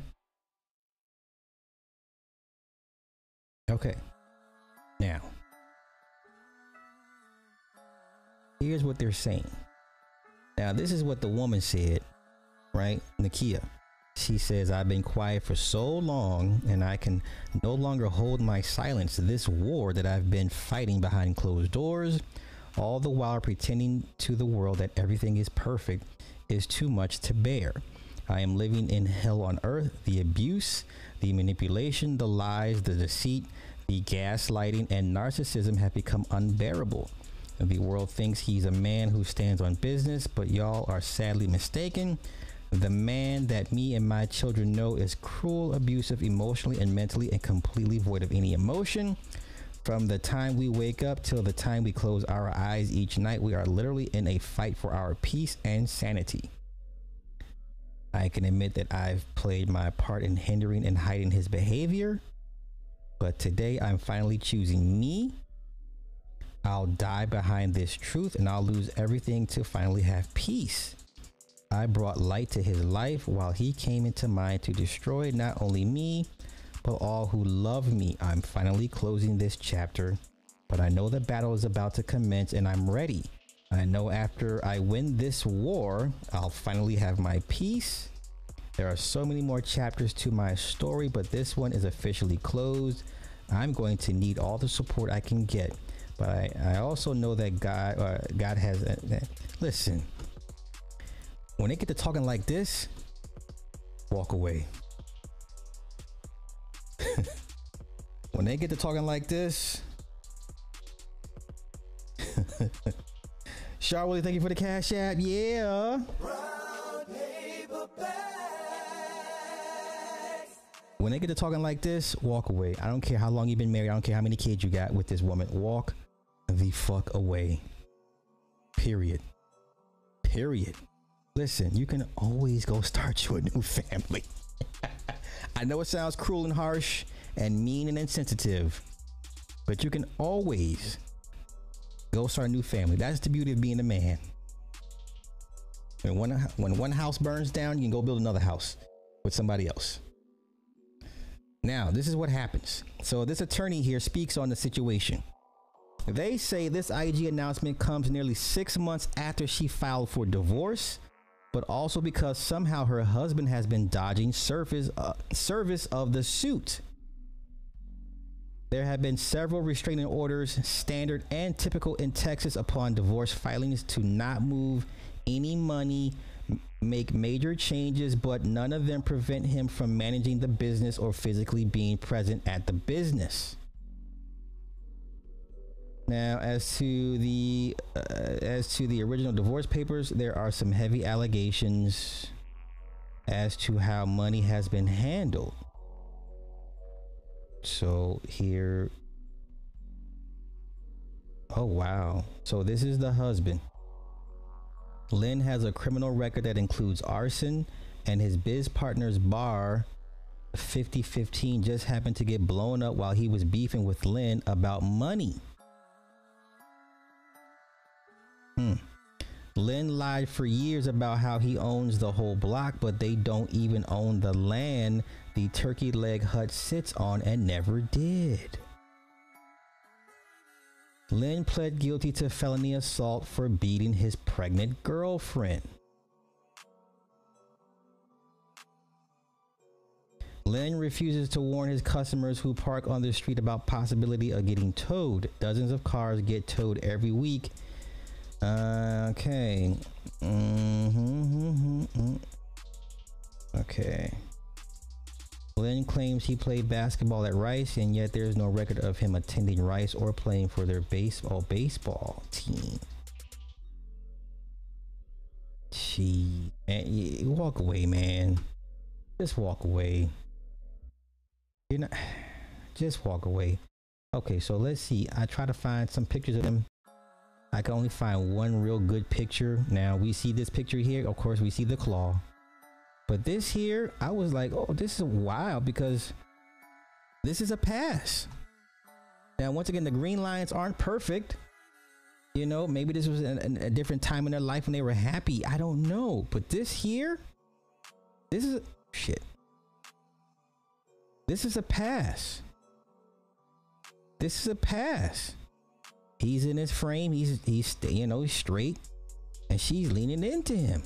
This is a pass to me. I can't call it. Okay, let's see what the website says. Okay, so got their names on it. Oh, she's from Chicago. Attended the University of Houston on a basketball. Okay, she a tall chick. Okay, Bachelor of Science program, degree in business with minor in marketing. Okay. They have 4 children together. Oof. Listen, if she's going to this lengths to kind of smear you, gotta let it go, man. Gotta walk away. Gotta walk away, bruh. I'm just saying, I'm gonna have to try this place. Okay, I'm gonna have to go down here and try this out because this shit looks good. All right, I'm with it. I'm with it. Okay, for sure. But this is bad. Just walk away, fellas. The hell with all that fighting for my family. No. Let's not do that. There's no fight to be had. Unfortunately. Okay, so I got Eric Adams, Taraja Ramsess, Joe Smith, Omegle, Leslie. Okay, last story for the night. Lulu Jones. Does anybody know who Lulu Jones was? Raise your hand if you know who Lulu Jones was. Hey, I'm telling you, man. Walk away. Oh, for real? Everyone I know that eats there, including my daughter, says the food is okay. For now, I got to go. I got to go for sure. Like I got to make it a stop. But no one knows who Lulu Jones is. I said Lulu, not Lolo. Lulu, not Lolo. All right. Let's look up who Lulu Jones was. Very, very interesting. Very interesting. History facts you've never heard before. Lulu White was a brothel owner in New Orleans, Louisiana during... Her name's Lulu White. Sorry.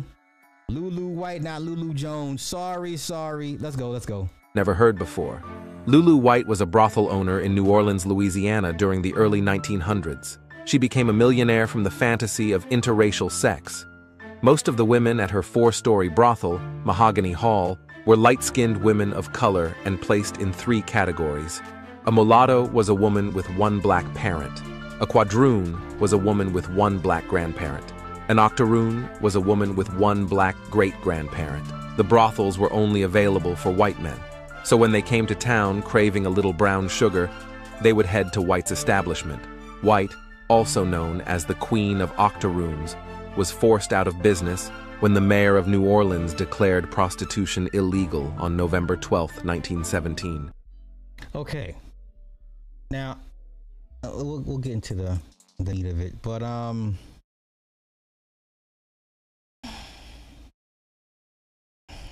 this doesn't help the history when I hear the guys make the argument that the majority of black women have always sided or desired white men, and I usually don't entertain those arguments because the first thing they want to bring up is miscegenation laws and Loving versus Virginia, and I'll just be like, okay. But when I hear stories like this and characters or people like this, it makes a compelling argument. It makes a very compelling argument. Were black women, just so enamored with whiteness, in all facets of their life? Let's get to it.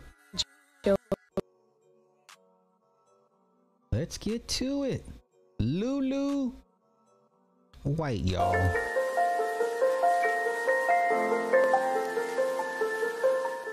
Lulu White was one of the most famous criminals of New Orleans during Gilded Age America.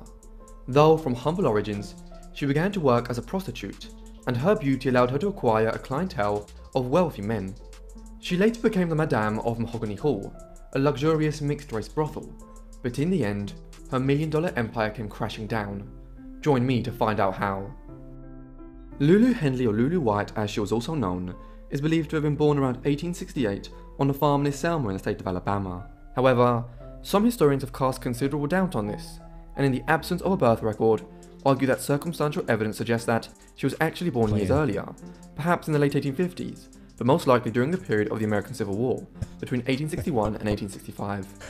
She came from a mixed-race background and was termed a quadroon at the time.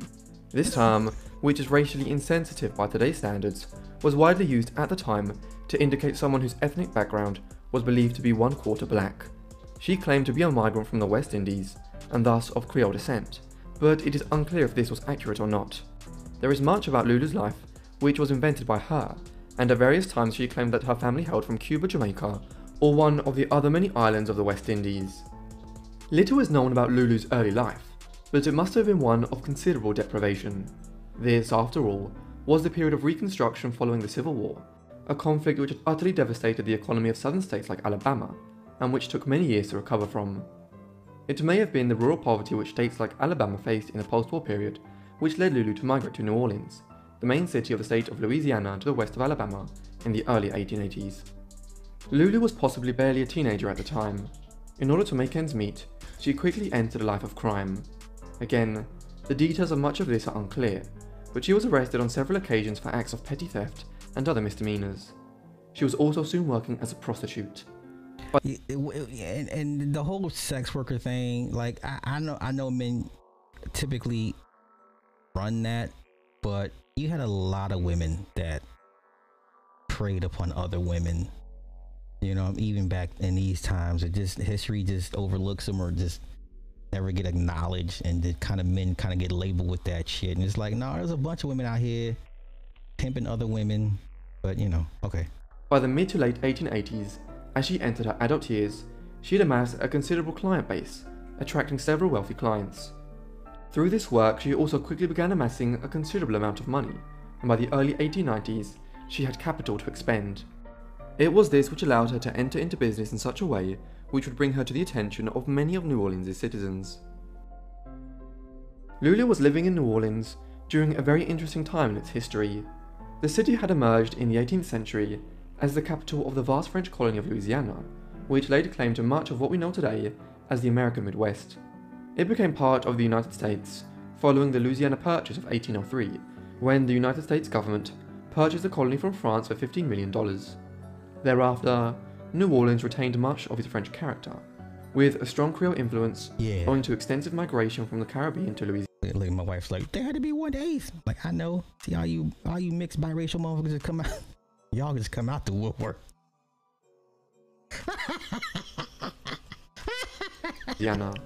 New Orleans expanded quickly in the 19th century, growing from 50,000 inhabitants in 1830 to 150,000 in the 1850s. It was captured by the Union early on in the American Civil War and escaped much of the devastation which other southern states suffered as a result. By the time Lulu arrived to the city in the early 1880s, the population had exceeded 200,000 people.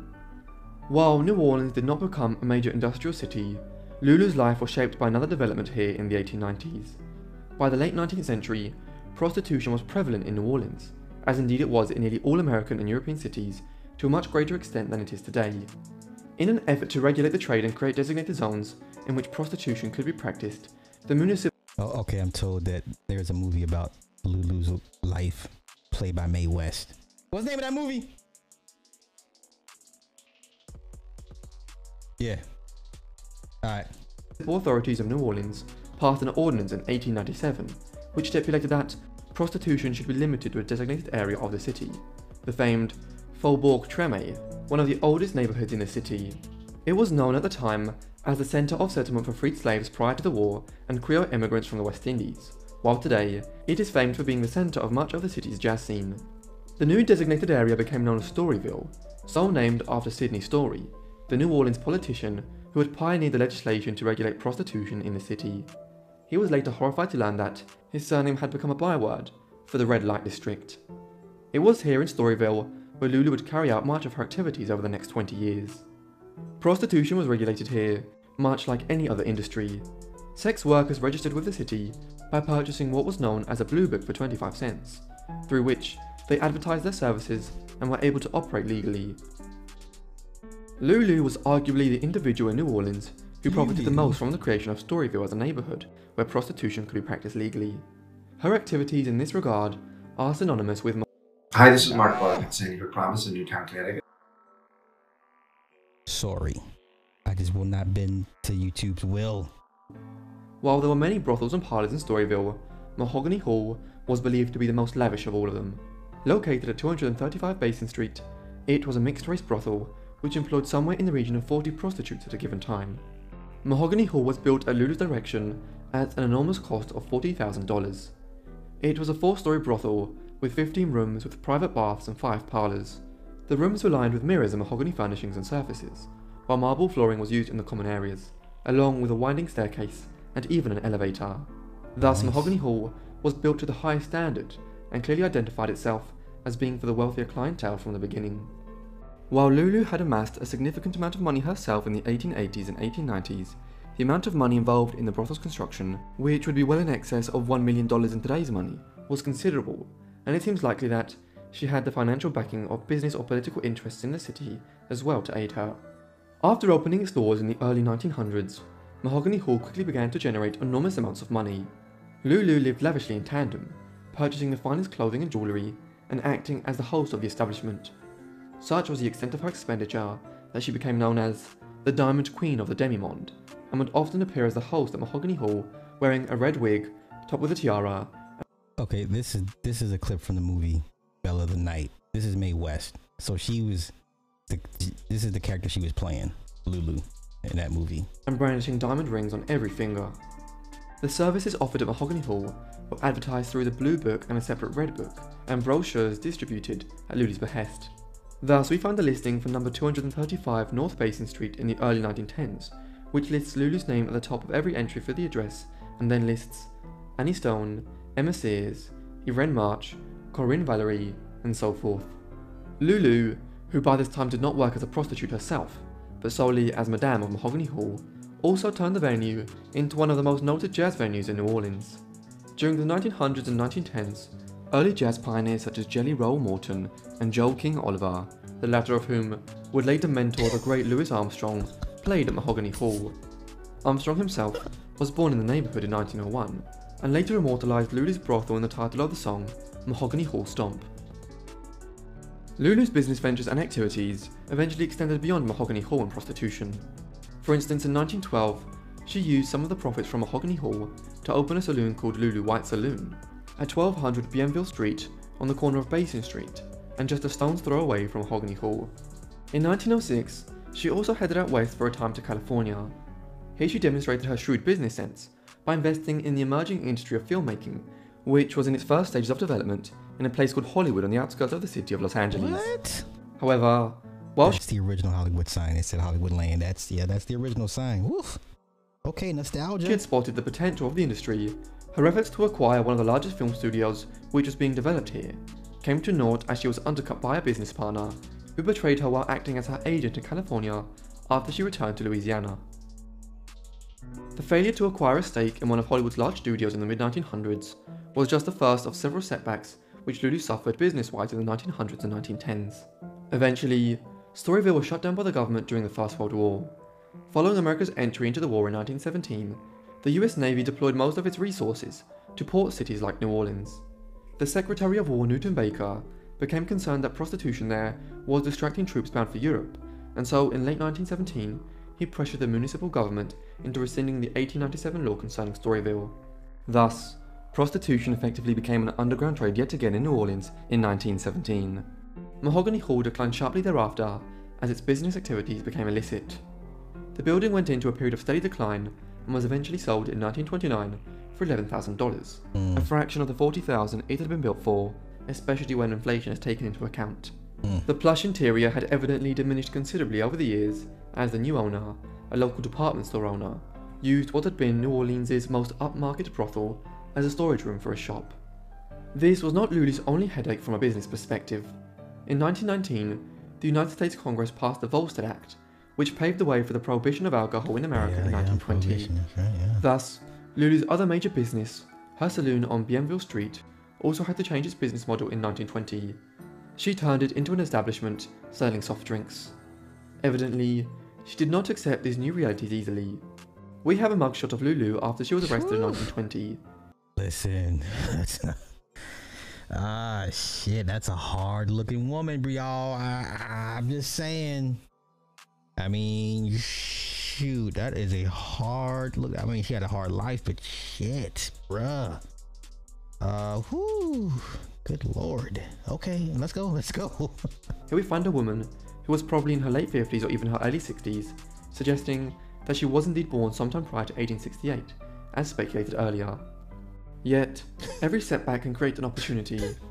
Like a great many other former saloon owners and purveyors of alcohol, Lulu Henley became a bootlegger in the 1920s, producing alcohol primarily in the shape of spirits like rum and whiskey in illegal stills in New Orleans and the wider state of Louisiana. While her operation was clearly not as great as Al Capone in Chicago or Lucky Luciano and Mayor Langsy in New York and New Jersey, Lulu became a significant figure in the Louisiana crime world, created by the Prohibition.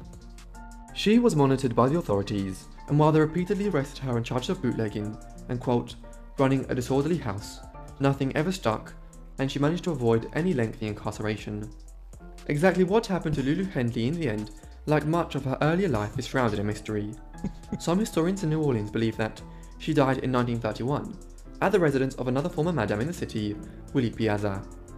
However, there is conflicting evidence on this, and a bank teller at the National Bank of New Orleans later testified that a Lulu White had made a large withdrawal from the financial establishment in 1941. If nothing else, this testifies to the manner in which Lulu Henley became one of the legendary figures of early 20th century New Orleans. Conversely, Mahogany Hall was eventually demolished in the 1940s, though the first floor of Lulu Saloon on Bienville Street is still standing today as much as it was when the Madame of Mahogany Hall first built her business empire here. Lulu's life has been portrayed in popular culture on several occasions. As the New Orleans historian Al Rose noted in his 1970 book on Storyville, the character of Mae West from the 1934 film Belle of the 90s was clearly inspired by Lulu, but owing to the pervasive racism of American society at the time, any racial references were removed from the film. Numerous subsequent films down to the 1970s had characters which were also based on her. Thank you everyone for watching this video on Lulu White. Wow, that's awesome. See, so we got biracials, pimping biracials. It makes sense. It makes. I'm just curious as to how she would the selection standards. You know what I'm saying? I want to know more about the selection standards of the women that she chose to work there.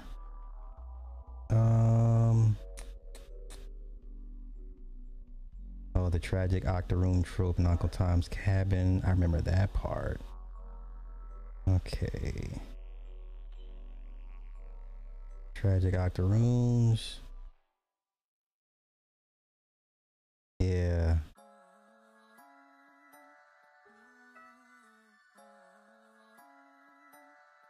Okay.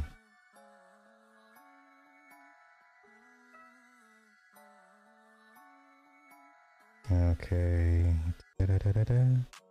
Okay, so what is that? Increase her value? Okay, so White's assertion that West Indian provenance left her race ambiguous. It also increased her value because when it came to women, West Indian signified sublime and ineffable beauty seemingly created by the mixture of races and the environment.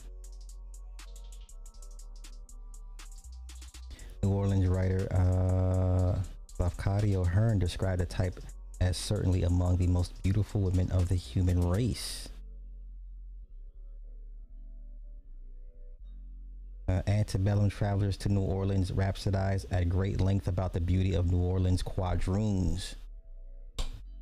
Some of these women participated in a kind of institutionalized concubinage whereby they entered contracts with white men. The terms of the contract varied with the value of the lady in the market. The female Creoles of color were thus imagined as quasi-free tragic octoroons. Instead of being fated to sexual slavery, these women were thought to pass their life in a prostitution.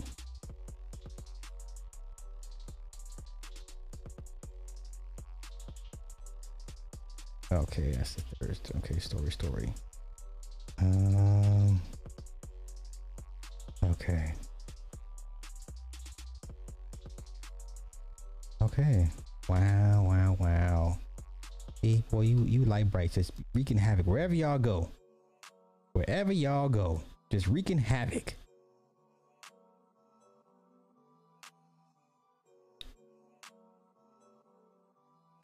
Okay.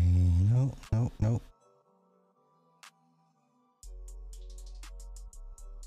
Okay. All right, that's it. That's it. That's all I got. Magazine is empty, y'all. Magazine is empty. Empty. All right, all right. That was a nice little you know what I'm saying? That was cool. Oh, come on now. Don't do this. Don't do this. Okay. All right. No, don't do that. No. Okay, focus. Focus. Don't make me whatever. It's towards the end. All right. I'm out of here. Wait, what? Grandma's see. I'm gone. Thank y'all to everybody. Thank you to Roz and Char Willie for donating tonight. I'm out of here. I gotta go finish watching my movies and find something else to eat because I'm hungry. So yeah, tomorrow, Saturday. Yeah, we'll do something tomorrow. So